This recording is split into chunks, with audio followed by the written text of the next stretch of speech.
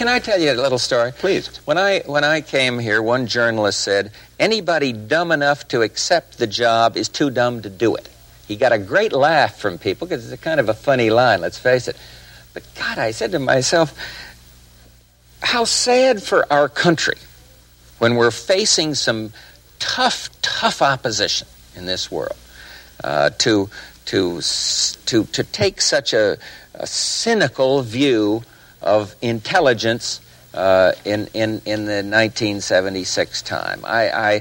He got his laugh, and I got my little hurt inside from it, but it made me determined that I'm going to approach this job with pride, and they can have all the jokes they want on television about the CIA. It's vital to the national security of the United States. And I feel so dedicated and strongly about it that I just wanted to wedge that in, apropos of no question you've asked. How long are you going to stay? I serve at the pleasure of the president. I understand that. How long are you going I'm going to stay as long as the president wants me to stay, Mike. There's no politics in this thing for me. Good heavens. You'd have to be hallucinating to think there was any political mileage in this kind of a job.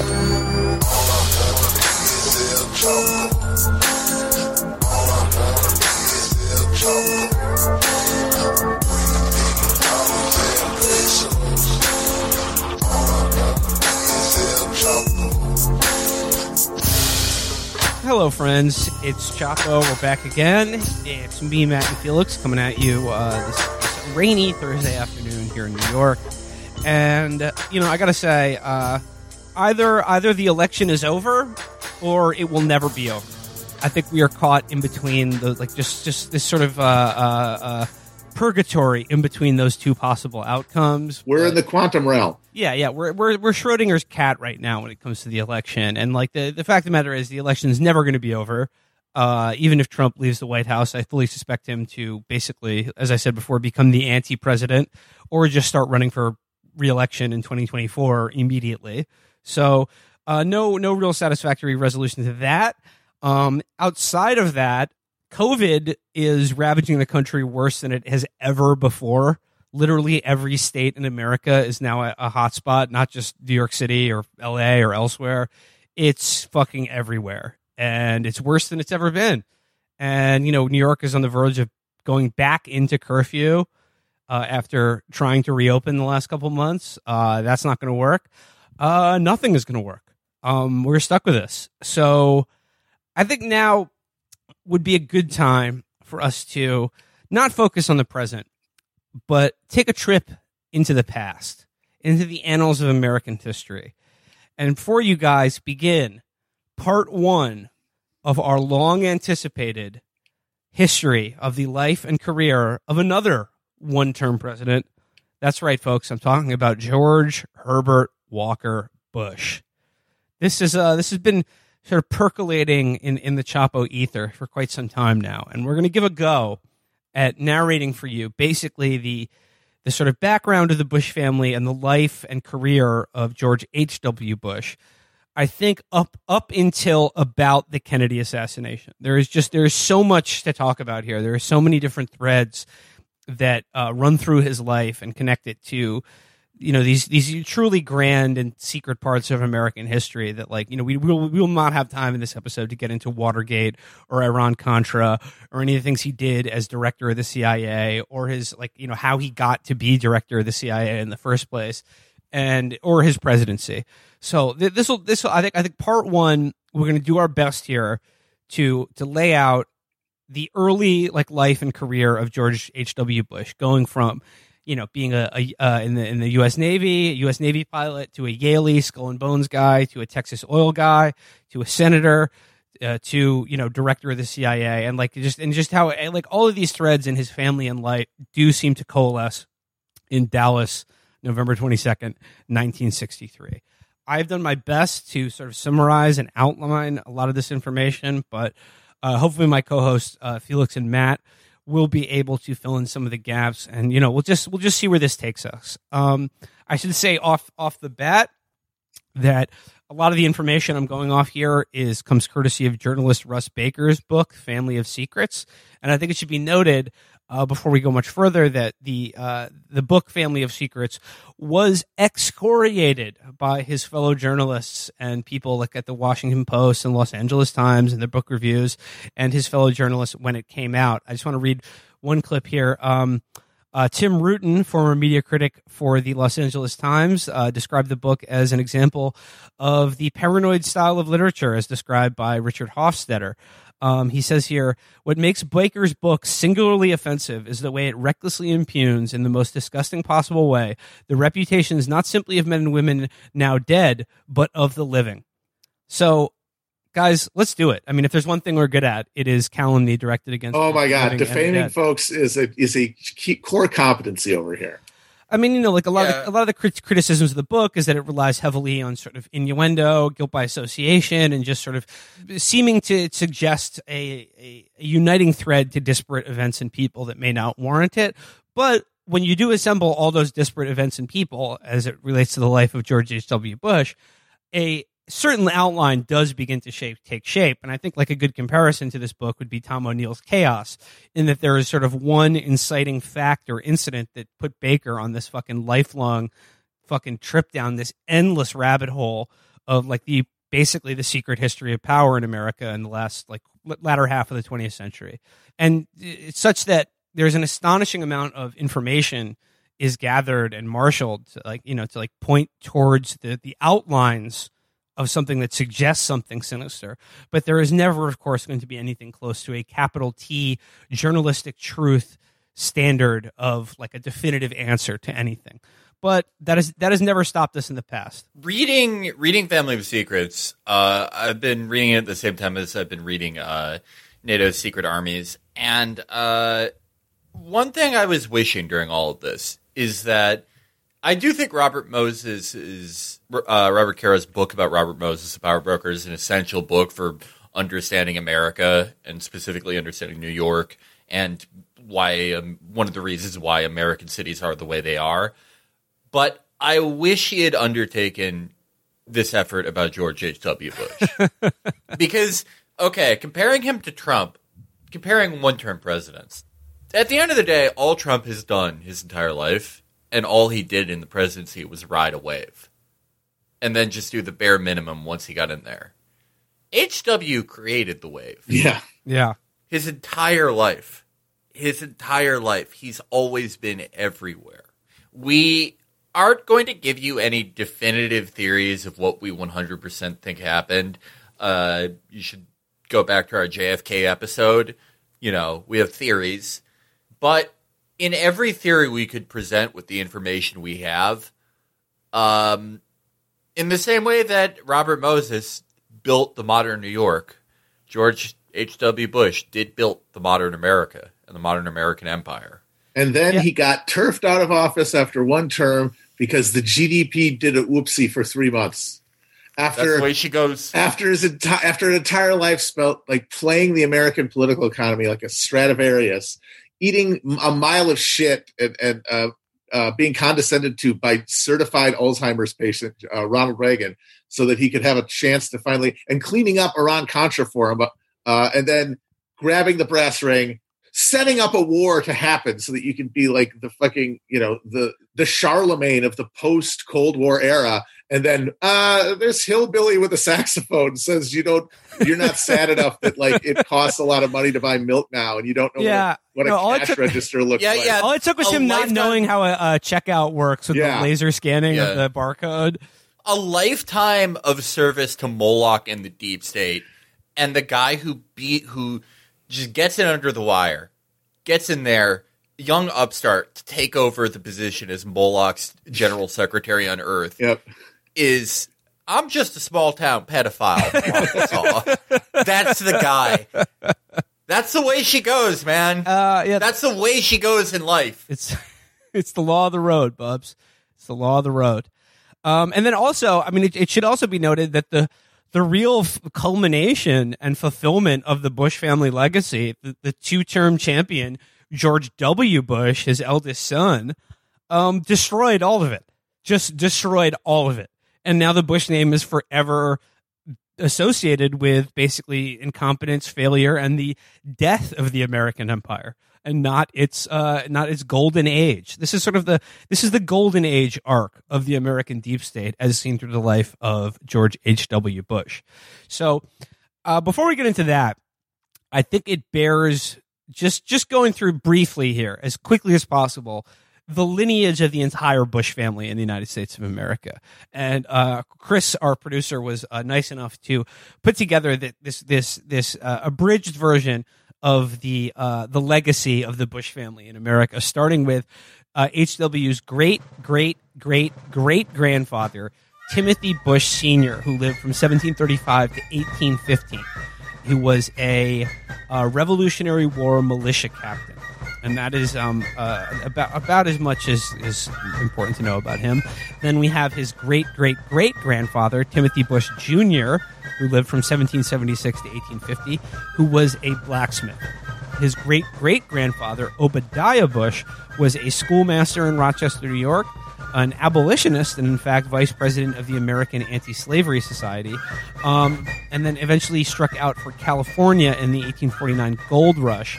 Wanted to move his family out there, but died on a boat returning to the East Coast to wrap up his affairs, and was in fact buried at sea off Cape Horn in South America. Then you've got his great-grandfather, James Smith Bush, who lived from 1825 to 1889. And this is where we begin to see the outlines of what we know of and think of as the Bush dynasty. So this guy, or one of his direct antecedents, are the Bushes who met a man at a crossroads late at night who had a vicious dog in a completely white suit and had him sign his name in a book. This is where the deal got made for the Bushes. And what evidence do we have of this? Of course, James Smith Bush was the first Bush to attend Yale. He was in the Yale class of 1844. That's where they have it. All the professors are demons, and they all have a deal to make with you. They've all got a lot to offer you in this world and the next. James Bush Sr. was also an Episcopal priest. He had a stint at Grace Church in San Francisco, as well as Church of the Ascension in West Brighton, Staten Island, actually, but left in scandal after a church raffle for a gold watch was considered gambling. So he had to leave the church after a church raffle gambling scandal. Of course, then he became a Unitarian in 1888 and died suddenly while raking leaves in 1889. It's known as the Unitarian's curse, folks. Yeah. Those leaves, they'll get you. Okay, then we got grandfather Samuel Prescott Bush, 1863 to 1948. Samuel Prescott Bush was the general manager of the Buckeye Steel Casting Company, which was a firm run by Frank Rockefeller, brother of John D. Clients of Buckeye Steel Casting included railroads controlled by E.H. Harriman, and of course the Bush and Harriman families became closely associated for 2 generations. And the Harriman clan definitely shows up in H.W.'s life, and basically everything swirling around oil, the CIA, and money. If the Bushes are the Soprano family, and Zapata / Dresser, that's Barone Sanitation, I would call the Harrimans the Aprils. Yes. Definitely. Let's see. We got here, in 1908, Frank Rockefeller retires, and Samuel Prescott Bush becomes president of Buckeye Castings and basically becomes one of the top industrialists of the early 20th century. He then became chief of ordnance, small arms, and ammunitions on the War Industries Board during World War I. He served on the Federal Reserve Bank of Cleveland and was appointed to President Herbert Hoover's Committee for Unemployment Relief in 1931. I'm sure he did a great job at ending unemployment and the Depression, so much so that FDR became president shortly thereafter. Okay, then we get to George H.W. Bush's father, the great Prescott Sheldon Bush, who was another Yaley and another Skull and Bones member who was rumored to be among the Bonesmen who supposedly dug up and removed the skull of Apache leader Geronimo. And apparently that skull still is used in Skull and Bones. That is basically the skull in the name Skull and Bones, refers to Geronimo's skull, one of the great, fighters against the American state that has ever lived. They dug up his skull and have been jacking off into it like a fucking sock for the last few generations of That is the leaders definition of a sore winner. yeah. It's like you got the entire continent to wreak your dark arts upon. Why do you got to do this like awful end zone dance? Yeah, I mean, yeah, they're desecrating the mortal remains of one of the great, heroes of history. Really, one of the great figures of resistance to the American state that's ever lived.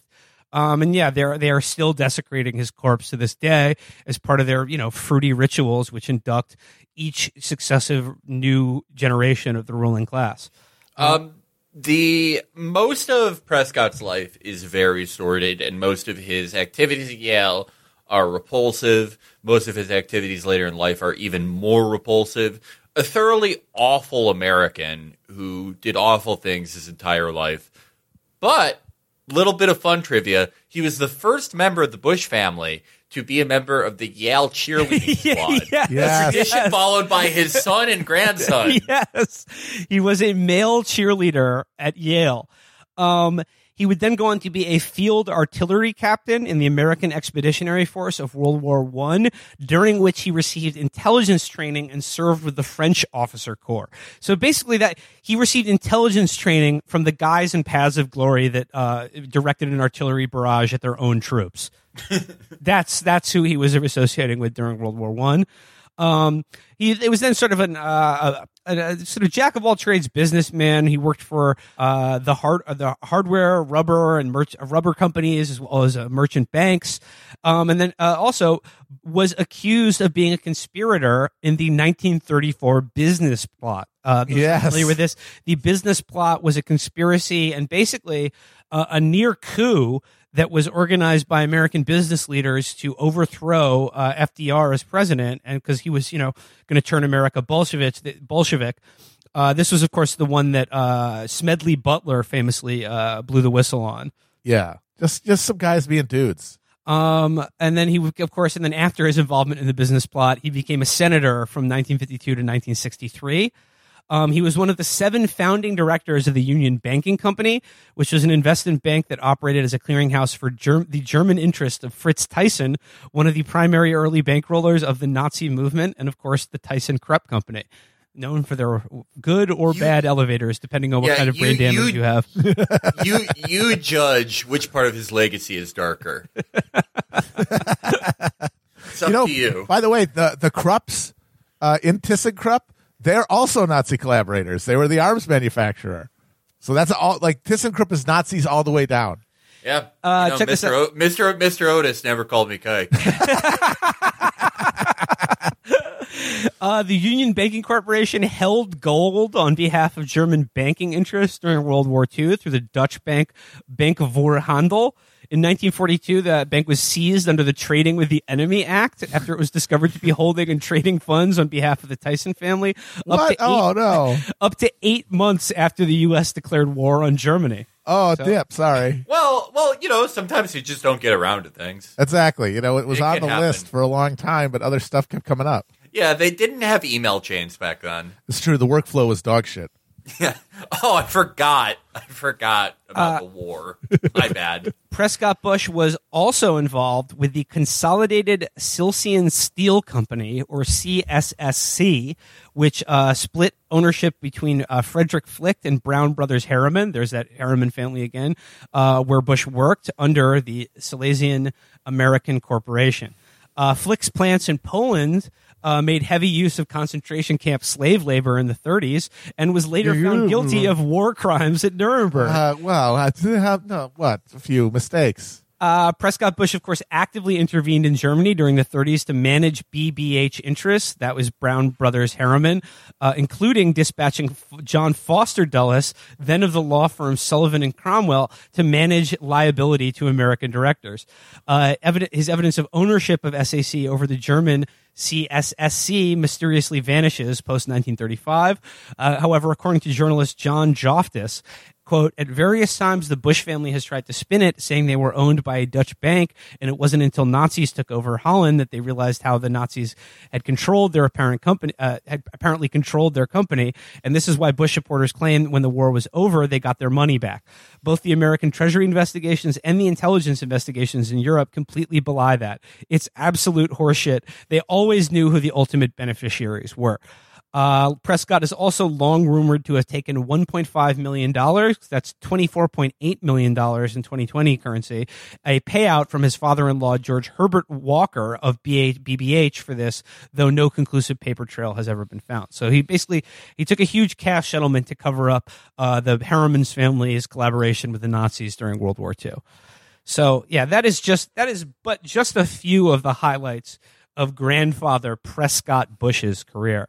Which is one, that is marked by being like one of the titans of industry in America in the early 20th century, and then tried to overthrow FDR's government in a military coup, and then basically profited from concentration camp slave labor and just laundered just God knows how much money for the Nazis. And created how many jobs? Yeah, you didn't even say because you don't care.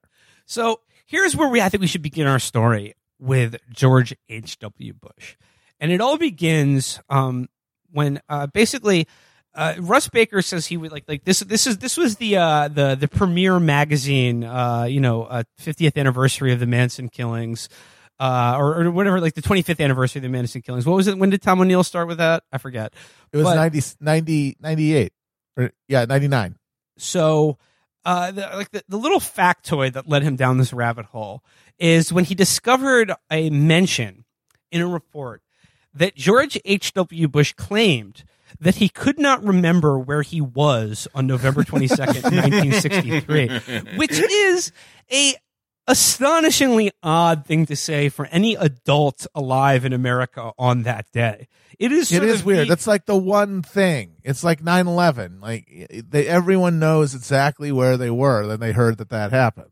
It's the thing that's always fucked with me about this is why couldn't he come up with a lie? Yeah. Like, out of all people to not lie about it, why not him? Yeah, and he was there. He had a cover. He was there to meet a bunch of Texas oil men. Well, nothing suspicious about that. Nothing.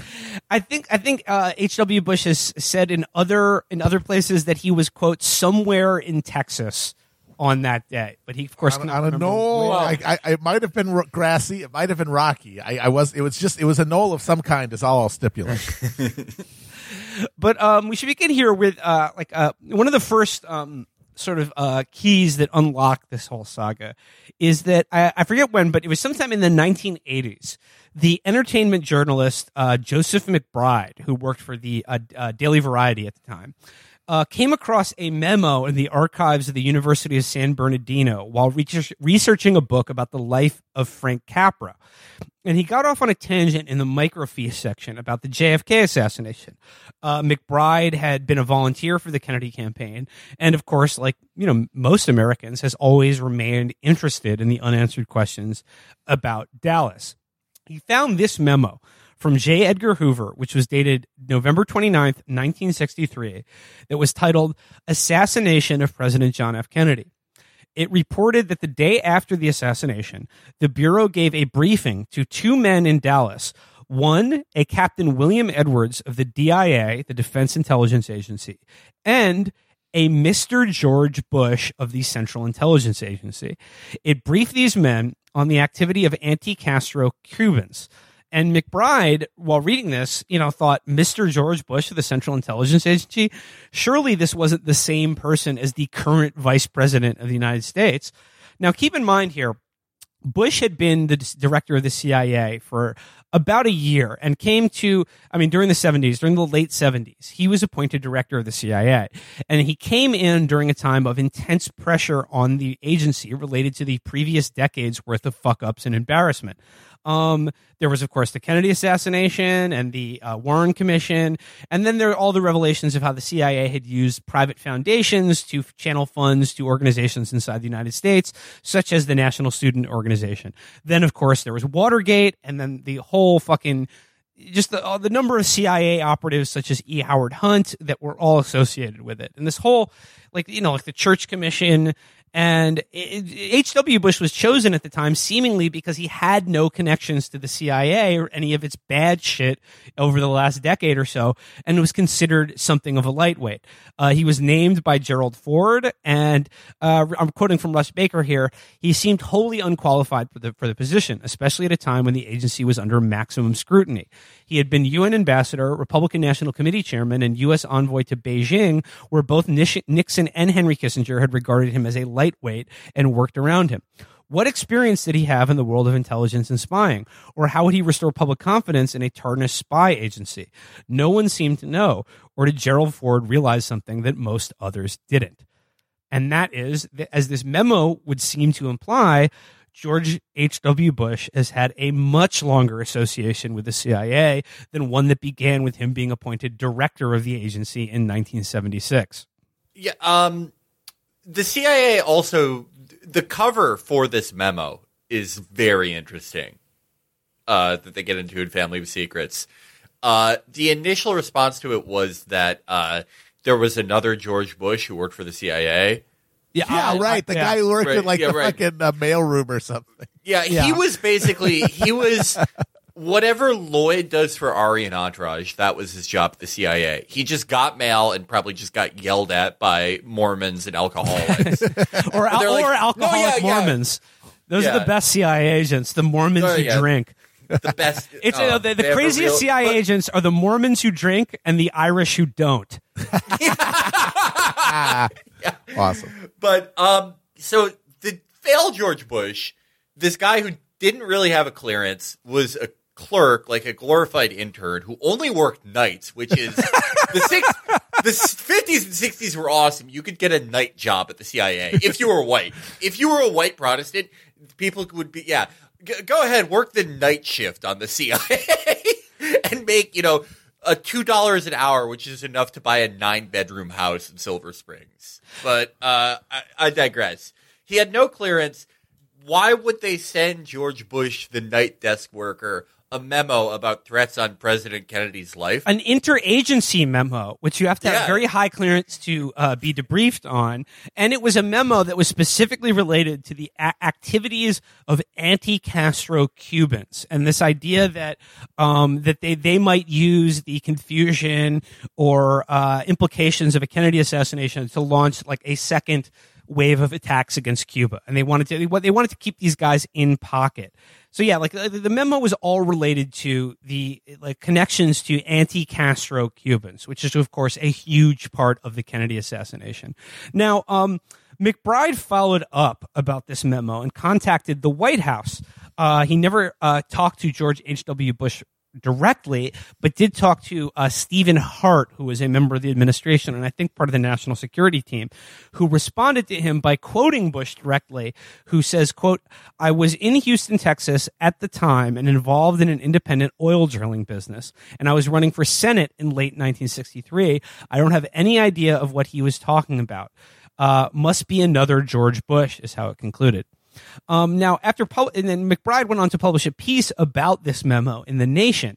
And after that piece came out, and no one made much of a deal of it, it was, barely noticed. But following up on that, the CIA told him, and in response to this article, that it was indeed another George Bush, the one that Felix referred to, a man named George William Bush, who that they was, on their payroll at the time, but now apparently the CIA, one of the most powerful government agencies in the world with billions of dollars at their disposal, could not find George William Bush.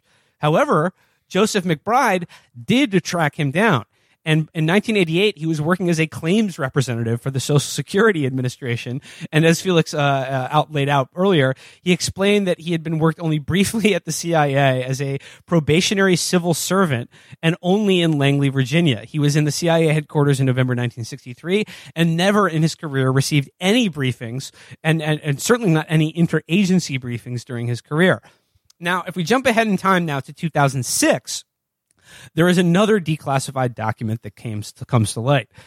This one dates to 1975, right before George H.W. Bush became CIA director, that flatly states that the man soon to be in charge of the agency had a relationship with the agency that dates back all the way into 1953. It says here, quote, he became aware of this project through Mr. Thomas J. Devine, a former CIA staff employee and later oil wildcatting associate of Mr. Bush. Their joint activities culminated in the establishment of Zapata Oil in 1953, which they eventually sold. After the sale of Zapata Oil, Mr. Bush went into politics, and Mr. Devine became a member of the investment firm Train, Cabot, and Associates, New York. They attached a memorandum describes the close relationship between Messrs. Devine and Bush in 1967 to 1968, which, according to Mr. Allen, continued while Mr. Bush was our ambassador to the United Nations. Now, keep in mind here, so this figure Thomas Devine, who is the guy who founded Zapata Petroleum, Zapata Oil, and Zapata Offshore with Mr. Bush, with George H.W. Bush when he broke into the oil industry in Texas, was a CIA agent. However, Thomas Devine resigned from the agency at the age of 27, which is highly unusual considering all the training he would have had to, all the training, time, and money that would have been invested in someone like Thomas Devine being part of the agency. However, it's not so strange when you consider the CIA has a long history of people, quote unquote, resigning to go on to work in the private sector. And of course, Zapata Petroleum was established in 1953. So here we get into Zapata Oil and the entire oil business, which is, of course, from its inception in America, always been joined at the hip with like the sort of national security state, the deep state, even before those were a thing. Long before the OSS existed or the CIA existed, basically oil companies and the attorneys at the law firms that represented them basically were well-versed in sort of proto-espionage. And indeed, many of the early recruits to the OSS, which would then become the CIA, were from the oil industry precisely because they had experience with international spying on competitors and industrial espionage. H.W. and Devine found Zapata Oil in 1953, and it basically becomes the perfect cover for both international travel and the recruitment of assets and operatives for the CIA. But, however, H.W.'s history with intelligence goes back to even before his World War I experience. And, that is when he joined the Navy at 18 in 1942. And he, in Norfolk, Virginia, received training as both a torpedo pilot, but also as an aerial photographer as part of something called Operation Snapshot, which was a highly secret, it was directed at the Japanese, but it was like using spy planes and what would become the same technology of like the U-2 spy planes. This was a very, very early version of using intelligence gathering through aerial photography. Operation Snapshot was so secret that you could be court-martialed for even saying the name Operation Snapshot while it was in operation. According to a book by Robert Stinnett, who was also a Navy pilot during World War II, Admiral Mark Mitscher hit the bulkhead, quote, when he saw that the Bush's team had filed a report in which they actually referred by name to this top secret project. The three people above Bush and his command were made to take razor blades to the pages of the report and remove the forbidden language. Now, according to Baker, this is the first time Bush had been stung by the disclosure of information. And he learned the lesson very well throughout the rest of his life in terms of excising information about people, places, and things that you did that were agency or sort of covert related, that you just don't talk about them, or you use PR and obfuscation to manage those facts in your biography and resume. But from there, after World War II, of course, H.W. goes to Yale, which was by then a farm team for the CIA. I mean, that's the equivalent. We've basically replaced covert rule in our empire with just overt military rule now. Like the CIA is just another arm of JSOC. So the modern day equivalent would be BUDS training or like the SEAL program.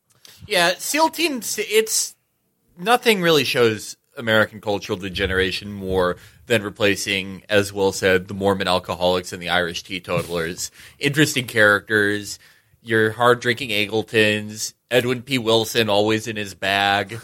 All our guys. Oh God, Frank Wisner just skitzing out at every dinner party. They were.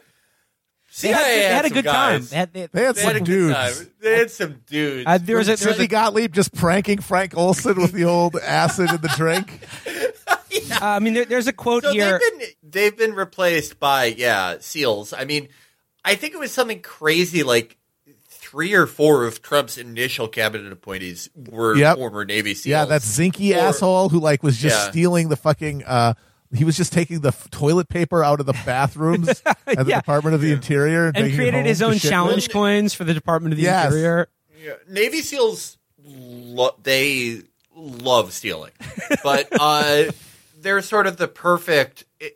Their role at the forefront of the American empire now, as the public face of it, it reminds me of what Patrick Wyman said about how the late stage of empire always signals the death of the country because the frontier comes home. Yes. The Navy SEAL is the ideal frontiersman because he has no affections, is a completely heartless killer. Hard, desolate, the killer, like D.H. Lawrence said. Yeah. Yeah. But almost, actually not even just like heartless. They have like a lust for killing. Yeah. I love it. That is like unmatched by even some of their predecessors. And their main thing is their aesthetic. Their frontier aesthetic. The long beards, the fucking cool knives. The Kifa. The tactical clothing that we resell to suburban fatzos. And it is, I mean, it was awful when the CIA ran things. It was awful when, we ran things through just a battery of NATO bureaucracy. It was awful when it was, the free trade troika under Clinton. But this really fucking sucks. This really sucks dick. I hate this. Yeah. I hate the Navy SEALs. Some asshole. It's like, look, James Angleton would sit in the dark drinking and staring at a wall. And you guys are doing fucking TikToks where you're lip syncing while shooting watermelons with BLM written on them. Yeah. So you can sell fucking coffee to rubes. Yeah. Yeah. Edwin, at least they had bigger imaginations back then. Wilson made what, like 400 million selling shit to Libya? Yeah. It's like these fucking hicks are just doing doing Anavar ass injection parties and then doing somersaults to commemorate people who died in an experimental helicopter crash. Felix. I was in my reading for this. I didn't write it down. I forget who said it, but there was a quote from one of these early CIA guys from a memoir or a statement that someone reported about him about those years. And he just said, man, the fun we had. And I think that sums it up. These were sort of like preppy college boys who were, they were given the world to run. And, they did it through, just imbibing quarts of scotch, wife swapping, and wearing smart ties and tweed jackets and shit. Riding Kim Philby around your solarium like a dog. You know what? And then today it's the Black Rifle Coffee guys. Yeah, just yelling at you on a TikTok video, as Matt said, about what a pussy you are for drinking Starbucks. Yeah. It used to be all these alcoholics sitting around completely naked in a really hot office, totally wet, and reciting poetry in Greek, even though they were wasted beyond repair. And now it's like these guys, making TikToks to Aaron Lewis songs and crying. It makes sucks, me sick man. how far we done fell. Yeah. But just to return to Yale and the era of George H.W. Bush's graduating class, I don't know if it was his graduating class or the one before it, but just to give you an idea of what a farm team it was for the CIA, 35 men from one of the graduating classes would go on to work for the agency. 35 guys went to the same fucking place, and that's just of we know of. And here comes H.W., his father Prescott. He's got Yale fucking pedigree going back 2 generations. He already has experience in Navy intelligence under his belt because of World War II. And of course he joins Skull and Bones at Yale. Oh, just like where his father. He jacks off in a coffin next to Geronimo's skull. Just a real like thing his father. that he really did. Not a joke. Mm-hmm. Yep. He was also, as a bonesman, he was nicknamed Mammon. And Mammon was a nickname that every class had, and it was for the horniest guy in the class. So one thing we gotta know be done about for something. Poppy is that he was laying pipe of some kind or another. Well, if I can get into phrenology a little bit, Poppy does have the skull and build of a guy with a dick that's too wide for his body. But I have a good friend who had about Poppy's build, and he was just like, we lived in an attic together when we lived in St. Paul, Minnesota. We were both very broke, and he would just walk around naked, and it was just like 9 inches flat. It was the most insane thing I've ever seen, and that's what I think Poppy was like. Probably He was hanging dong. Well, here's the thing about Skull and Bones, right? It's that it is the oldest secret society of the American Ivies, but what does it really do, right? On the surface, it is like Bohemian Grove, this kind of like fruity theater kid thing. Where Right. it's like these preppies have their little dinner clubs and they dress in costumes and they sing songs and they have these like weird rituals, like you said, where you jack off in a coffin with Geronimo's fucking skull, and that you do like you have to confess all of your deepest secrets in like a group of men who are like nude from the waist up or from the waist down. I forget how the ritual goes, but it's all this kind of like like I said, like Bohemian Grove. It's a lot of this theater kid shit. Yeah. That is just like it has like a It's a tinge of distraction the for these rich fancy Fauntleroy. it has a tinge of the sinister, but when you really get down to it, it's pretty stupid. But here's the thing: what is it really all about? Like these secret societies and their secret rituals and their secret code words and their secret fucking handshakes and all that bullshit. What is it really all about?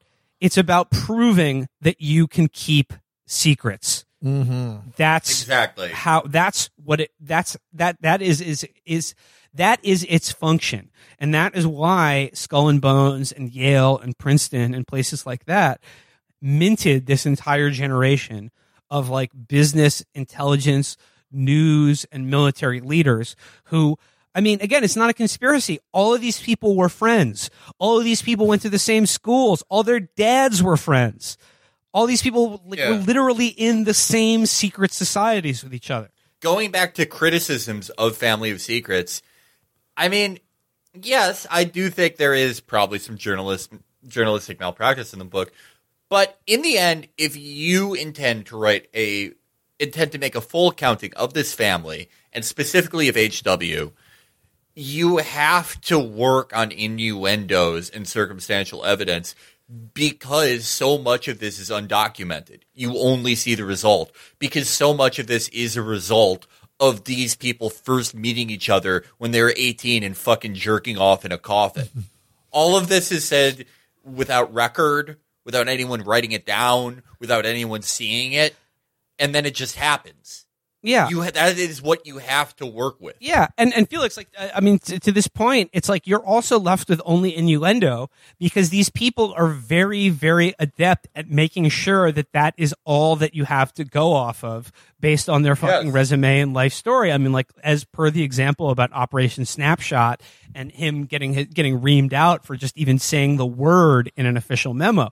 This is why George H.W. Bush in his memoirs has nothing about Dallas 1963. It has nothing about where he was or what he was doing or any recollection of the assassination itself or mention of it. In fact, the only sources we have to go off that are Barbara Bush's book, where she lets slide, some cover for what they were up to or what they were doing in Dallas and Houston at the time. Yeah, it's all things that if you talk about them, it's just designed to make you sound like a crank. But it's like he can't say what he was doing because whether these are all possibilities that he did nothing, that he had a tad of involvement, that he hid the real killer's gun, that he personally did it, which I think is the most ridiculous. That's the least credible one. Yeah, right. But no matter which one it is, if he says anything, you can start pulling at the yarn and unravel some of it. And the point is to never unravel any of it. To even the thing that looks off, that is off. Things like, the boats in the Bay of Pigs assassinations being codenamed Houston and Barbara. Things like that to make you sound like an asshole when you just point to the fringes of it. That we all know are there. We all know it's there. We all know there's something there. But there's not enough written down for you to definitively say, yeah, he fucking killed JFK. Yeah. It's funny to say. I like saying it. But, yeah. Well, Yeah, I mean, because look, these people all communicate by like wasp telepathy, just a Yes. collection of hand gestures and winks and translucent vein in the temple throbbing. Yeah. HW is so interesting to me, and his life is so interesting to me, especially in the wake of Donald Trump. I think this is the perfect time to record this and look into this, because we're going to talk about this in part 2, HW the politician. But did you guys ever watch that 60 Minutes interview with HW in 1980 I posted? no, Yeah. I haven't. It's very interesting because the questions they ask him are, hey, are you too nice to be the president? Yep. Are you a wimp? What's Yeah. with the wimp factor? And the whole wimp thing it ended up being kind of his undoing, but That was, it the, that was by on the his cover of own Newsweek, design. right? Yeah, President? it was by his own design. It's like, okay, my choices are people see me as the heartless killer who snuffed out American Camelot and a lifelong spook and God knows what else. Or I'm like a bit of a fuddy-duddy. Yeah. Oh, What do I want? What do I don't like want? Brussels sprouts. Yeah. And I think it's so interesting in the wake of Trump, who is a fucking pussy, but goes the opposite direction. Like, everyone goes the opposite direction of HW now, where they are these evil fucking people, but also wusses, also never would have been able to, fly naval combat missions in the Pacifics in the 40s or pull the trigger on an American president. They make a big showing with, Black Rifle Coffee Company or open carrying in Starbucks, when really they're as pig-bellied and resentful and bitter and queenish as Trump is. Yeah. Everything degenerates over time. Indeed. Before I get into Poppy's career after college, Matt, what was the thing about the circumstances surrounding the medal he received for valor during World War II, where like he bailed out of his plane before his crew could? Yeah, that's the deal. Is that he was Yeah. a bomber pilot, and the plane got shot down, and there was controversy for years that he basically let the guys go down. That he got out at just like, see you guys later. And he was their officer, right? Like he was the Yes, he commanding was the officer, commanding officer. and he was he was first out of the door, right? first out the door. Yes. Hope you guys got an inner tube. Yeah. He almost and then famously at the age of he went- 90, he went skydiving as in sort of a reenactment of having to bail out of his plane after it getting blown up. And Yeah. If I Did It by O.J. Simpson. all right, so let's move on to his post collegiate life. Once he graduated Yale, Poppy, aka HW, was immediately hired by a company called Dresser Industries, the SR Dresser Manufacturing Company. It was the SR Dresser Manufacturing Company was a small but largely unexceptional firm, but that found eager buyers in Prescott Bush's Yale friends, Roland and W. Averill Harriman, the sons of the railroad tycoon E.H. Harriman, a.k.a. the April family, and that they had recently set up a merchant bank to assist wealthy families in such endeavors. Dresser basically made its money because it held the patents on two very valuable pieces of oil extraction technology. And their whole business model was not based on the idea that they would own or extract the oil themselves, but they would have the copyright on the technology that you would need to extract the oil, and that they would have a Right. monopoly on that. You don't get rich in the gold rush by getting gold. You get it by selling shovels. But I have a little section to read on Dresser. It involves a little Uncle Magic. Hell yes. Uncle Neil, baby. Hiring decisions by the bonesmen at the Harriman firm were presented as jolly and distinctly informal, with club and family being prime qualifications. The one Harriman partner, Knight Woolley, a Yale and Bones confrere Knight Woolley. Nice William. No. of Prescott Bush's, tells it Mallon simply wandered into their offices at the precise moment they were deciding who would run the newly acquired Dresser. Malin was flush from a recent 6-month mountaineering holiday, which helped. God damn. When he stopped in for a visit, Roland Harriman turned and pointed at Malin, then uttered the words, "Dresser! Dresser!" Upon which Malin was escorted into the office of Prescott's father-in-law, George Herbert Walker, then president of Harriman and Company, for a pro forma job interview. Walker promptly installed Malin as president. Yeah, Neil Malin, who was known to H.W. as Uncle Neil, hired him in 1948, and after Prescott installed Neil Malin at the helm of Dresser Industries. And as Felix said, Malin's primary credential was that he was, quote, one of them. He was a Yaley Uncle Magic and a Scully. No, yeah, that is. I want everyone to, we've got some people in the professional class who listen. You know, there's so much you probably have to go through for your job, right? Like, you probably have to go through 10 rounds of interviews, 2 stages of group interviews. You had to, go hitchhiking with your supervisor to prove that you can solve problems. I don't know what you have to do. I haven't worked an actual job in 10 years. But imagine if you could just go on vacation for 6 months just because, and then you wander in to visit your dumbass friends, and they're like, "Hey, do you want to make $1 million a year?" And you're like, "Yeah, I guess." Cool life. Now, Yeah, it really did rule. Now, here's the deal, though. I mean, this is all around the American oil industry, which is, of course, a very strategic business for, quote, national security.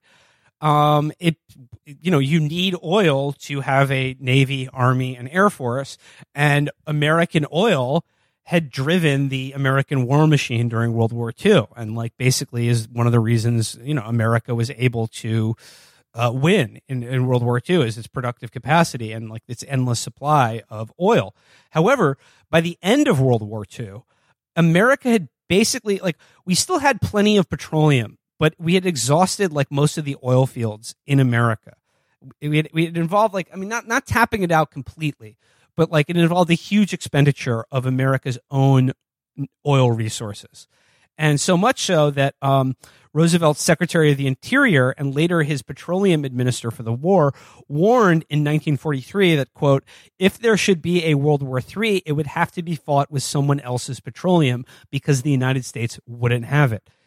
Who does have the petroleum? Saudi Arabia.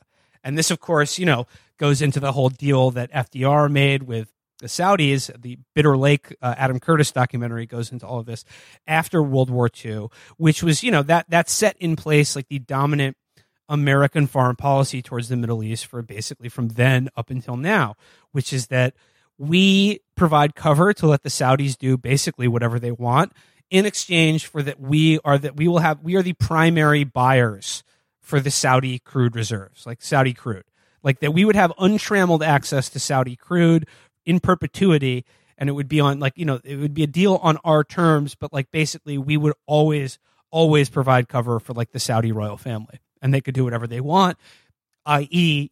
proselytize fundamentalist Islam to the rest of the fucking Muslim world.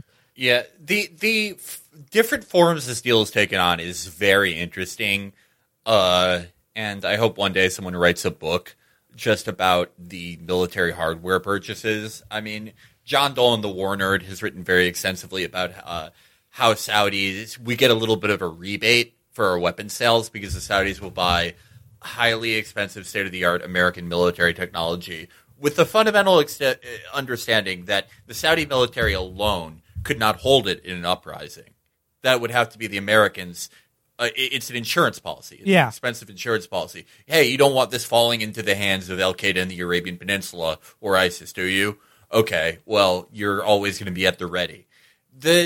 One of the more formative events for the modern relationship between the West and the Saudis' understanding of their own kingdom was in the 70s when an uprising took the Grand Mosque in Mecca, and Saudi troops were completely unable to retake it just from a ragtag group of assholes who thought their cousin was the Mahdi. They had to use French mercenaries, right? They had to use former French GIGN commandos. There is an urban legend that because non-Muslims cannot enter the Grand Mosque, that they forced the French to convert to Islam before going, and then they went back being Catholics after. But that's never been confirmed. I like to believe it. It's funny, but I don't know that happened. But there was also sort of a deal where Saudis were buying unusually high volumes of T-bills during times of extensive American deficit spending. So there are, again, this is one of those things that isn't, no one's going to outright say it. Like no one who works at DOD or state is going to go, hey, they're buying they're buying a bunch of fucking missiles that they have no intention of using and cannot defend. Just so it's an insurance policy, but hey, we're making it ahead. Or hey, they're buying our T-bills because we buy their oil. It's a rebate deal that we have. Yeah. But it's something. You notice something's going on. And, I mean, like, just to bring it into the present moment, for example, I mean, like, if you've ever wondered why America would back to the hilt Saudi Arabia's genocidal war against Yemen over the Obama, Trump, and now potentially Biden administrations, I mean, I think it all goes back to essentially this deal that was made after World War II, where, like, in order for America to be a global military hegemon, and to stand as a bulwark against communism and prosecute the Cold War, our empire needed unfettered access to Saudi oil. And that continues to this day. And that's why they can do things like carry out the worst ongoing war crime in the world with the full cooperation of the U.S. military and government. So back to Dresser here. Dresser Industries was also known for providing covers for CIA agents and assets. And H.W. goes to work for Dresser in 1948, but things get interesting when the Cold War really heats up in 1950, when North Korea invades the South. Now, this is important because it caught the U.S. intelligence community completely off guard, and heads had to roll because it was a huge embarrassment for them. So who steps in? Well, a man named Allen Dulles. We've already heard about his brother, John Foster, and his relationship to this story. But Allen Dulles becomes the deputy director of clandestine activities. And wouldn't you know it, he just happens to have had a decades-long relationship with the Bush family prior to that. Even as far back as World War I, when Dulles' uncle was serving as Secretary of State, Prescott's father, Samuel Bush, oversaw small arms manufacturing for the War Industries Board, and a young Allen Dulles played a crucial role in the fledgling intelligence services operations in Europe. Later, the families interacted regularly as the Bush clan plied their trade in investment banking and the Dulleses in the law. So, basically, the Bushes were the bankers and the Dulleses were the lawyers. And those two were their relationship united those two sectors of American power, and they were the ones who knew how to get things done.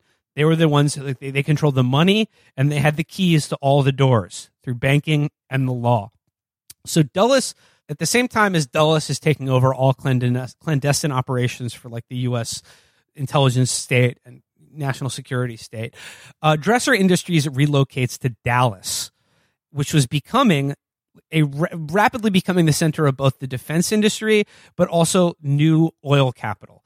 This was this was the West Texas oil boom. It was minting these new titans of industry. And of course, Neil Mallon was at the center of all of it, bringing together sort of these politically conservative, the elites of Dallas society, together with what was then a nonprofit group called the Council on World Affairs. And Mallon had been active in the Cleveland branch of that. It had been started in 1918. Basically, it was a localized equivalent of the Rockefeller-backed Council on Foreign Relations, the presidency of which Allen Dulles had just resigned to take his post at the CIA. So in September 1951, there was an organizing meeting at Mallon's home, which featured a group of people in that meeting, which included Fred Florence, who was the founder of the Republic National Bank, whose Dallas office tower was a covert repository for CIA-connected ventures. There was a guy named T.E. Braniff, who was a pioneer of the airline industry and a member of the Knights of Malta. Then there was Fred Wooten, who was an official at the First National Bank of Dallas, which would then later go on to employ H.W. Bush in the years between his tenure as CIA director and vice president. And then a guy named Colonel Robert G. Story, who was later named as a liaison between Texas law enforcement and the Warren Commission investigating the assassination of President Kennedy. This group backs Eisenhower for president, and George H.W. Bush is made Midland County chairman on the Eisen-Nixon-Howard campaigns in both 1952 and 1956. So young George H.W. Bush finds himself sitting at the nexus of basically the Eastern establishment, the incoming administration, and this huge new wealth created in West Texas oil. Ike becomes president, and the Dulles brothers cement their control over all of U.S. foreign policy. John Foster Dulles becomes Ike's Secretary of State, and Allen Dulles becomes head of the CIA. And guess what? Ike's Treasury Secretary, Robert B. Anderson, was a longtime member of the Dresser Industries Board of Directors. Now, here's the thing. Eisenhower was a general. He was the top general of American forces in the European theater for World War II. I mean, Operation Overlord, D-Day, that was all Eisenhower. And the thing is about generals is that they like delegating authority. He did not want to be involved in the day-to-day grind of politics. So he was happy to sort of farm out a lot of the sort of functions of state to guys like the Dulles brothers. And it's sort of like the daily tasks of being president were kind of boring to him, and like it was not seen as like his role as an executive to oversee every aspect of them. So what did they do with this authority being delegated to them? Guatemala and Iran. And of course, it's Mellon's Council of World Affairs that was involved in a lot of this. Basically, at the beginning of his administration, they sent 15 members on a 3-month world tour for meetings with what the group characterized as, quote, responsible political and business leaders. After the group returned, Dulles came to visit with the Dallas Council chapter, and at the same time, the CIA was in the process of creating plausible deniability for what would eventually become its efforts to topple unfriendly regimes like Arbenz in Guatemala and Mossadegh in Iran. Here's the problem, though. The CIA's charter explicitly prohibits any kind of domestic covert operations. So the way around that is you have to create an entire environment, like an entire ecosystem of middlemen to support rebels in countries that are targeted for regime change.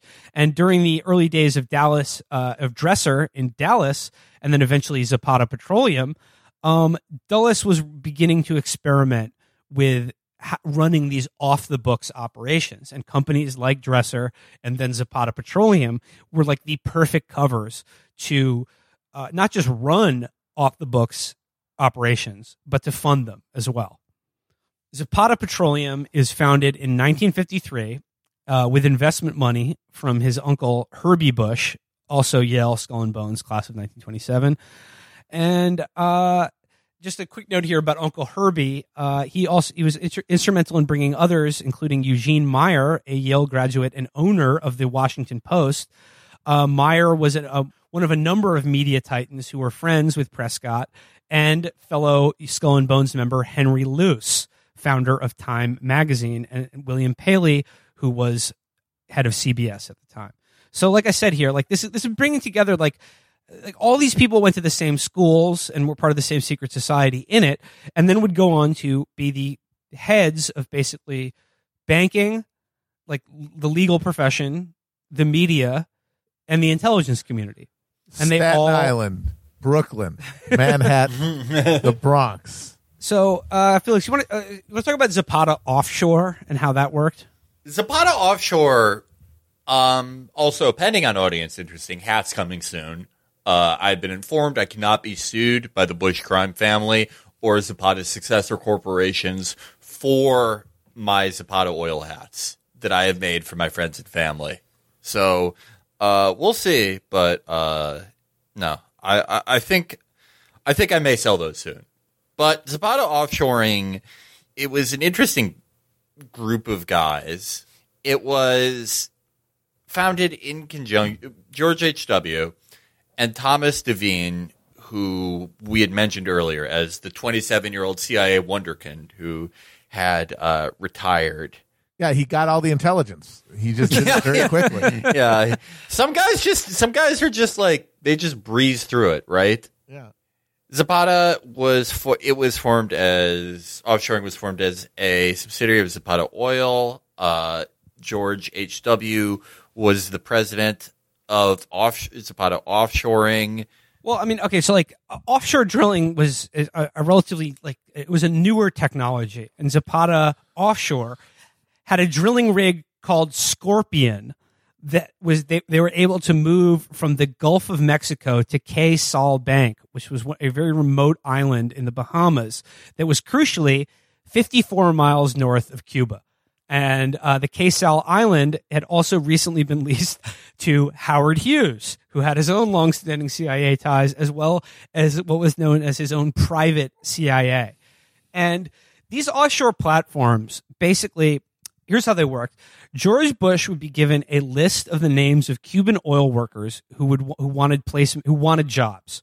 And wouldn't you know it, all of those Cubans who got placed in jobs working for Zapata Offshore were connected to Operation Mongoose, which is the CIA program to overthrow Castro. Basically, the oil platforms were the perfect training.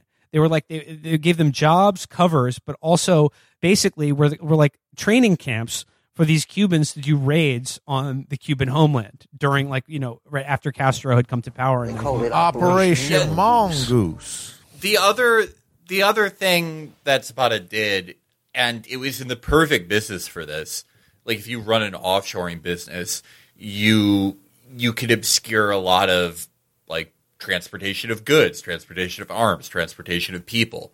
It can look like anything. Logistics. Offshoring business. Yeah. They were a purchasing agent for the CIA, oftentimes. That it makes me think of, the boats in Bay of Pigs being named Barbara in Houston. Yeah. Again, like fucking weird coincidence, right? The thing is, like, the connection to Operation Mongoose here takes us back to that original J. Edgar Hoover memo that mentions a Mr. George Bush for the Central Intelligence Agency. What was that memo about? It was briefing them, the DIA and the CIA, on the FBI's concerns about these anti-Castro Cubans and like the chance that they may, I don't know, go off books again and do something crazy, like, I don't know, kill the president of the United States. And like, that's the thing. It was like, this is all connected to these off the books operations in the Caribbean and Cuba in particular. Now, of course, Fidel takes power in the Cuban Revolution in 1959. And what does he do? He declares himself a communist not long after that. But even before that, he begins expropriating the property of several large American firms, specifically agricultural and mineral. And like, this gets into the idea of like the sort of psychology of a lot of these guys too. Because like when we talk about national security, what does that really mean? And for these guys, it means particularly anything in the Western Hemisphere is ours. If you have a country that has resources or anything that we want or need, it's ours. It is America's. We control it, not you. And anything like what Castro did, they take it like these guys. They take it as a personal insult to them. It's like there's an emotional, psychological connection here to revolutions like Castro or governments like Arbenz or Mossadegh in Iran that attempt to use the natural resources of their own countries for their own benefit, that nationalize them or run them in the way that America would if we had those companies for the benefit of their own people and their own government. That's why they have to go. And like these guys in the early CIA, the people who like these skull and bonesy guys who fucking did all of these assassinations and coups, there is an emotional fucking part to this where they really regard it as kind of like an insult to them personally. Like an attack, not just on America, but on like their very conception of them, like of themselves, their own sort of self-identity. The idea that these countries could take what is rightfully ours from us just because it happens to be within their borders. It all goes back to jerking off in Geronimo's skull. It's the same act. It's the same thought behind it. It is the wasp as the rightful inheritor of the earth Yep. and all its corners. The earth tells me there is no sin. And it's just like as Felix, what you're saying earlier about them being basically a paymaster for the CIA. This is quoting here from John Sherwood, who was chief of the CIA's anti-Castro operations in the early 60s, has said, quote, Bush's company was used as a conduit for these funds under the guise of oil business contracts. The major breakthrough was when we were able to, through Bush, to place people in Pemex, the big Mexican national oil corporations. And of course, Zapata's operations were just a pure continuation of the model created by Dresser Industries. It was like a one-to-one thing. They were basically, I mean, that's the thing. They're basically the same company. They're doing the same thing. It's just a different name. And in Zapata, George Bush was running it rather than working for it. Just quoting here, it says here, like they were innovative in borrowing from the in-house history of Dresser, which he was basically one of the first companies to do this bold move of this innovative tax strategy that involved creating a separate company in the country, the Principality of Liechtenstein. The benefit here was that no American taxes had to be paid on international earnings until the money was returned to the United States, if it was returned to the United States at all. And basically, like the funds became such that they were not repatriated or they were out of sight of federal authorities, and basically there was no effective way of knowing where that money went or for what purposes. And Zapata, as like the umbrella corporation, which just consisted of a number of foreign corporations that were incorporated in each country where these drilling rigs operated. And it was basically created by the tax department at Arthur Andersen and the tax lawyers at Baker and Botts. Arthur Andersen, another longtime player in American evil. I mean, even going up to Enron in the fucking late 90s. I mean, like these are the accounting firms that create ways for American firms to not just hide profits from taxation, but to create these vast flows of capital that are essentially exist in a black box and are unknown to anyone but the people involved. And lo and behold, who's involved? Yeah, people are getting rich off of it, but it's really just, it's all the United States government and intelligence communities. Like that's what these corporations are at a certain level. They're allowed to make money, and like I said, a lot of people get rich off of them, but they are still basically fronts, especially in the oil business, for the CIA and what they want to do, which is fund illegal wars, assassinations, and fucking coups wherever they want, because those countries have resources that we need and that we want. So, I mean, it's here where it sort of brings us up to 1963, and H.W. saying, quote, he was somewhere in Texas on that fateful day, unlike virtually every other adult who lived through it, who could probably tell you what fucking pants and shirt they were wearing when they fucking found it. At the time, he, of course, was campaigning for Senate, and this was like, at this time, Prescott Bush was a senator up until 1962. And then in sort of a surprising move, a lot of people thought that he would, hold that seat forever, but he announced that he would not seek re-election and was sort of getting out of politics at exactly the same time that his son, H.W. Bush, was making a hard shift from the oil industry to politics in America. And he was running for Senate in Texas at the time of the Kennedy assassination. Now, keep in mind, the Bay of Pigs fiasco, which is very much associated with John F. Kennedy and is one of the main reasons, or at least speculated as being one of the main reasons for the Kennedy assassination, is essentially blowback from the Bay of Pigs. The Bay of Pigs was an operation that was started under Eisenhower, and it was the brainchild of Allen Dulles. And it was basically given to Kennedy as he took office. And he initially, signed off on it because the ball was already moving. When it failed, that really soured his relationship with the CIA and Allen Dulles in particular. He felt that he had been lied to by the CIA, who, up until the Bay of Pigs, was regarded as basically infallible and undefeated in American and sort of global history. And one of the big lies that Kennedy said that he was bought into, or that he had been sold by Allen Dulles, was that America would not have to intervene very heavily at all. We would just have to provide a staging ground for these exiles, because as soon as they got there, of course, the Cuban people would rise up and join them and overthrow Castro and his government. The natives rising up is a recurring theme in the career of George H.W. and George W. Bush. The uprising that never comes.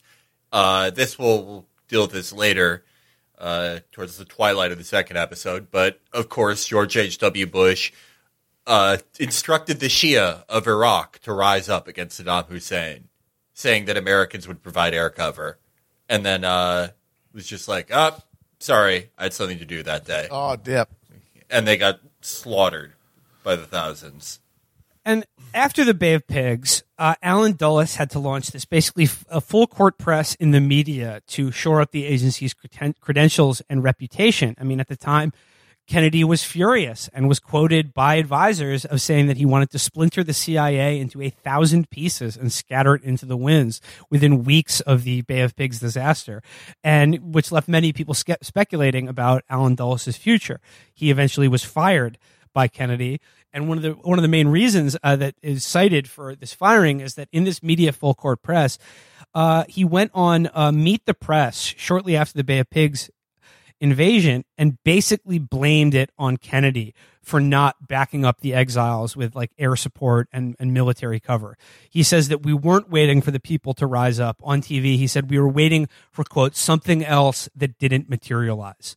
So Kennedy felt deeply betrayed by these guys, and, you know, probably rightly so, is that, like, you know, they were leaving him holding the bag for an operation that they had started long before Kennedy was even in office, and then handed to him as a sure thing day one that he got into office. And now it became, like, you know, a signature disaster of his first term in office was this failed fucking invasion of Cuba, which, like, you know, was a hugely humiliating for America, because, you know, Cuba was a communist country less than 50 miles off America's border.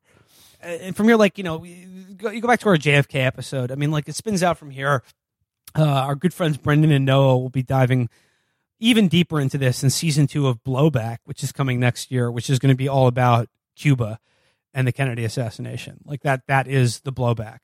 If these guys and, you know, what happened after that, and like the CIA's attempt to reassert itself, and, you know, Kennedy's perhaps involvement in trying to clip their wings maybe is possibly a reason that his head was blown off in Dallas. I'll just say here, Prescott Bush has been quoted as saying of the Kennedys, I have, quote, never forgiven them for the Bay of Pigs fiasco. He's quoted that to many close friends. He wrote a letter to Alan Dulles' widow in 1969, which was discovered among Dulles' papers at Princeton University. That's where Prescott said, I've never forgiven them. You know, that is really prickish of those guys, because they knew that the invasion would not work without air cover. That was all built into it.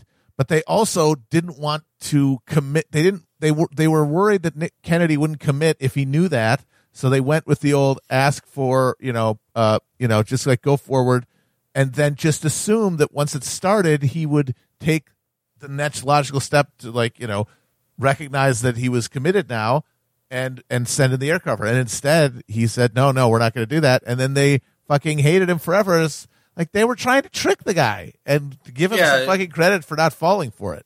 They were mad at him forever for not falling for the trick that the trap they set for him. It is like posting Psy in the hospital today so a girl will DM you, and then calling the girl a cunt because she didn't DM you. Yeah, and of course it's because they think, well, if he just got those bombs in there, we would have won.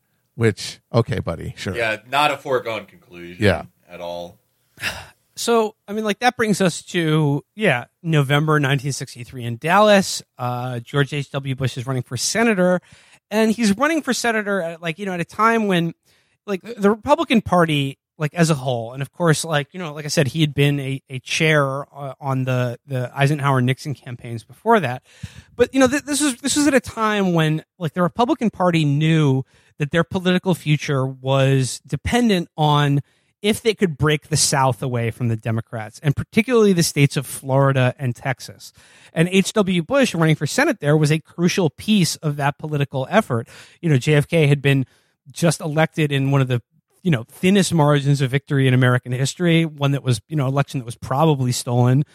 by the Chicago Syndicate on behalf of his father, Joe Kennedy III. You could see all that in Martin Scorsese's The Irishman. But the Republican Party understood that it was that their future depended on regaining the South and sort of severing the South's tie from the Democratic Party, which was historically, the South, Dixie was the Democratic Party stronghold. And that's what the New Deal relied on. And that was a source of their power. So, he was campaigning all over Texas, possibly even in Dallas on the day of it. So the idea that he would be sort of unaware of the fact that Kennedy was in Dallas riding around in that car with a fucking open top in 1963 because he knew that he had to campaign hard in Texas to win re-election. And George H.W. Bush was, forget any of the conspiracy aspects of it, just on the surface was a crucial part of the Republican effort to stop him from winning Texas and to regain the presidency and a control over the South. So again, the idea that he would be so reticent to share any memories about what he was doing there at that time, or seemingly be unaware of why he was there and why Kennedy was there at the time, is another very weird thing. Another weird thing that came up was something that came out in 1988. And this is another memo that surfaced from November 22nd, 1963, where, and basically this came out because something called the JFK Records Act was being proposed in late in George H.W. Bush's first term in his presidency because of things like, a renewed American public's interest in the Kennedy assassination because of things like, Oliver Stone's movie and, the expiration date on a lot of these sort of classifications running out. And, knowing how many people close to him were, very involved in this, George H.W. Bush had to let this JFK Records Act pass or else risk looking out of touch with the public while he was trying to win re-election. And because of that act, another memo was coughed up connecting George H.W. Bush and Zapata Oil to the Kennedy assassination. And that is that basically almost immediately after the Kennedy assassination, George H.W. Bush phoned the CIA to state that he wanted it to be kept confidential, but he wanted to basically let them know that in the weeks leading up to the Kennedy assassination, he had heard from another young Republican, a guy named James Parrott, that he was basically bragging about wanting to kill Kennedy and claiming that they were going to do it in either Houston or Dallas soon. So he was basically ratting on another guy for possibly being involved with the Kennedy assassination. But here's another person. And this is I really have to be brief here because, we're running out of time and there is so much fucking more to discuss about this guy.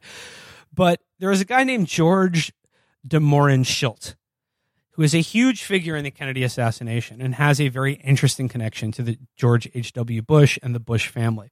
George de Mohrenschildt is a Russian emigre and, wouldn't you know it, a petroleum geologist. And in 1976, when George H.W. Bush was director of the CIA, the agency received a letter from George. I'm going to call him George de Moron shit from now on because, I'm not going to fucking roasted. Yeah.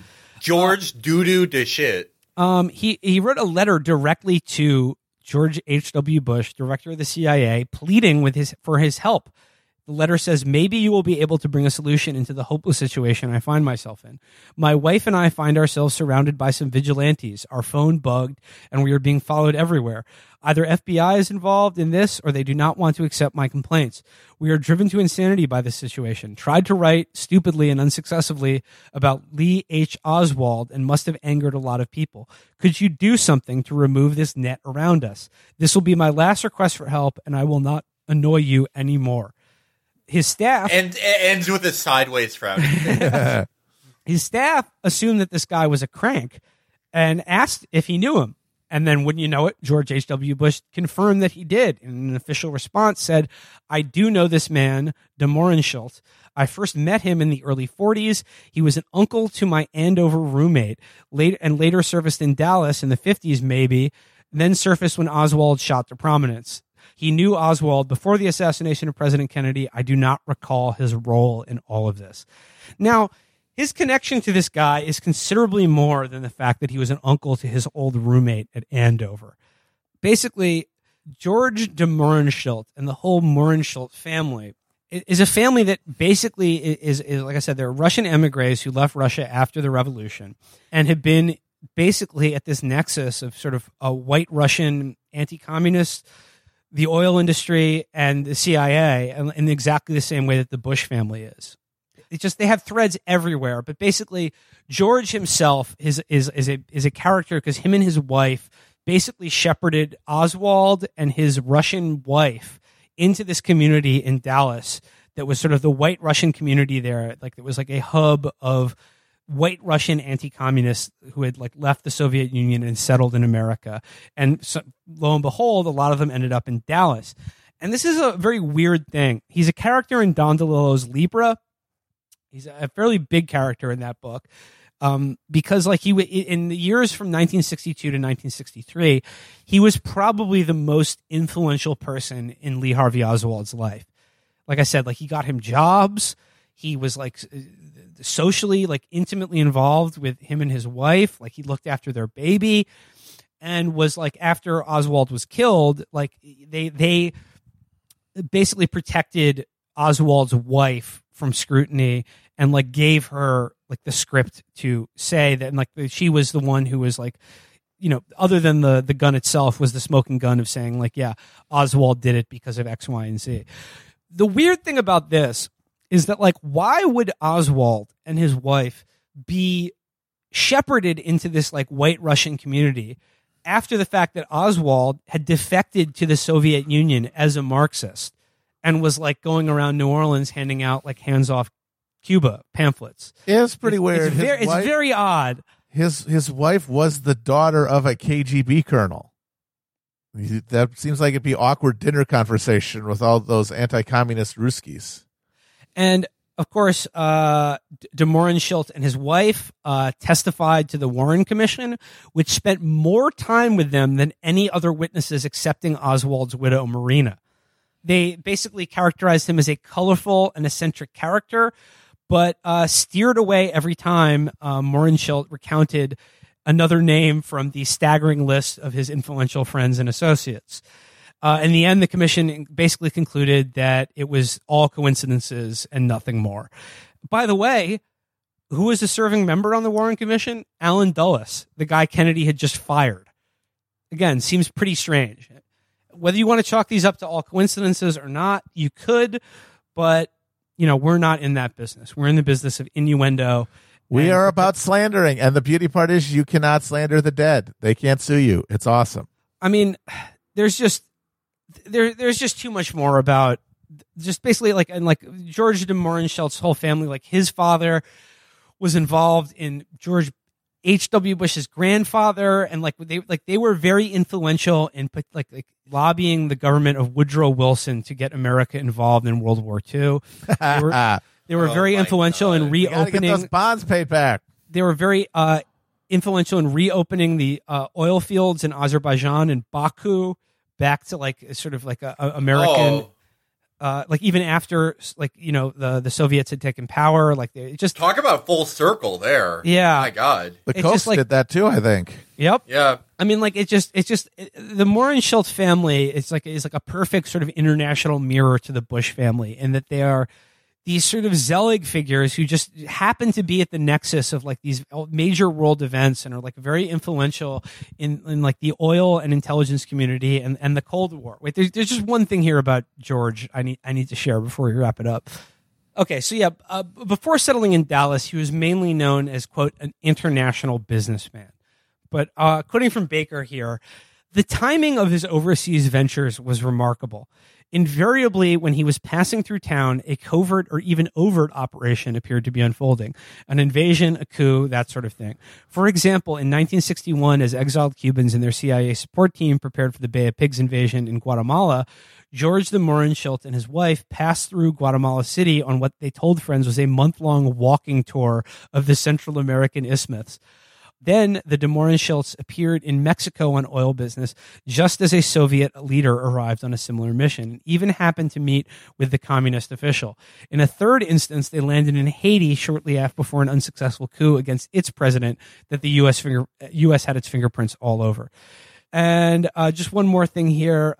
They also had a connection to William F. Buckley's family and the Venezuelan Pantepec oil firm, which was run by William F. Buckley's father, who, of course, the Buckley boys, just like the Bushes, had been in Skull and Bones. And then William Buckley, like H.W., was a pansy wannabe CIA agent in South America as well. And probably, like George H.W. Bush, William Buckley remained a CIA agent for his entire life. Oh, yeah.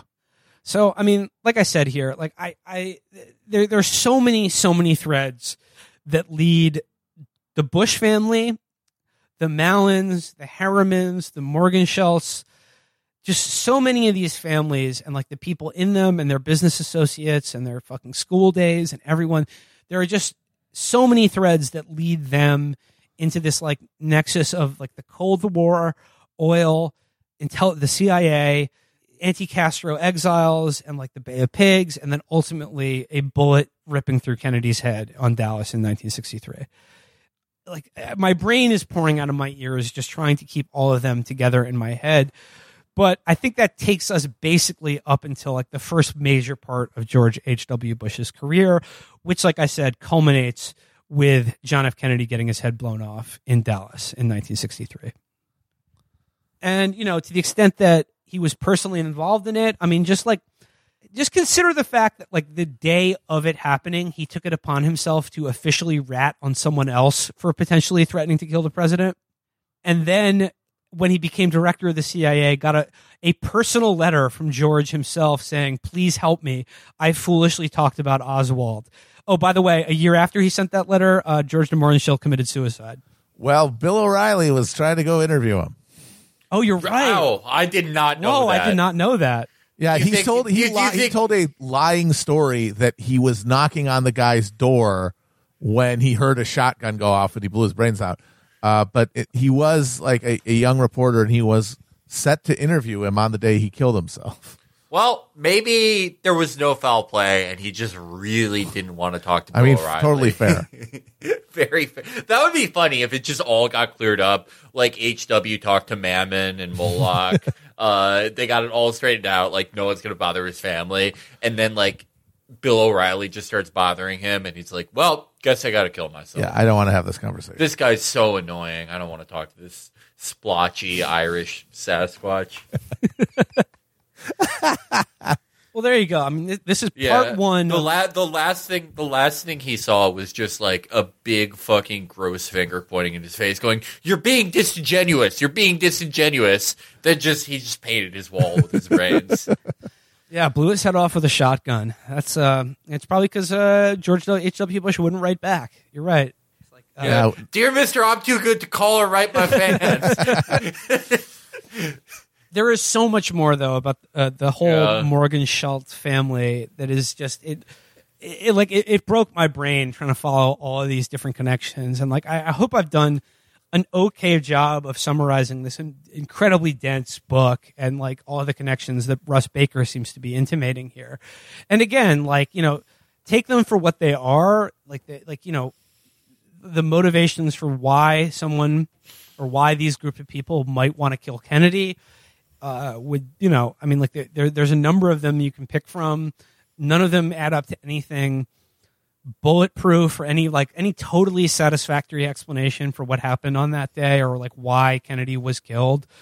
But I mean, it's interesting. And like I said, like it does all seem to come back to like oil, the CIA, and then also keep in mind the mafia as well and their whole, the money that they had invested in Cuba and how much Meyer Lansky himself was basically a point man for all American business in Cuba at the time. What they standed to lose from Castro taking power in that country, and what they stood to gain from it coming back under U.S. control, is also pretty compelling.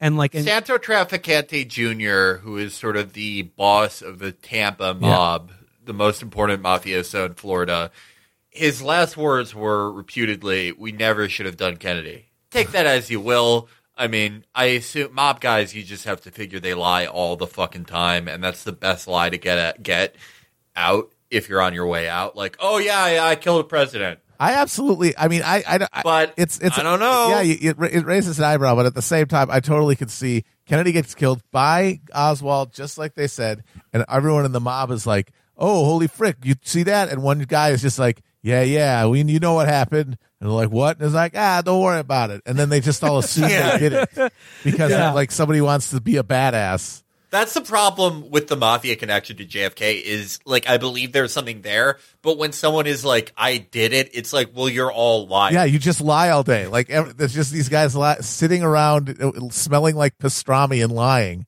And here's the thing, though. Like, the Kennedy assassination is always kind of a red herring because it is this singular event, and people are obsessed with these unanswered questions about who did it and why, or how many shots were fired. And it's all sort of minutia, and you can like take or leave, any number of like theories or stories or explanations that one can tell about this. And we're telling a story about the Bush families, like if not their involvement in it, then there's certainly their proximity to a lot of the threads that led up to that event. And here's the thing, though, like, it doesn't really matter whether you believe Russ Baker 100% or not, because what he lays out here, and which are matters of factual record, it doesn't really matter whether they were like intimately involved with pulling the trigger on Kennedy or not, or whether or indeed it may just be an astonishing array of coincidences and like names and people and associations that people are eager to read too much into. But even accepting that this is all just drivel and just like just vague intimations and guilt by association. I mean, the story about the Bush family from one generation to the next, and H.W.'s life in particular, is one that tells a very real story about like how power works in America and how America, like the American like military national security state, how it rules the world and how it governs itself in the years following World War II. Yeah, he's there for all of it. He's the cigarette smoking man.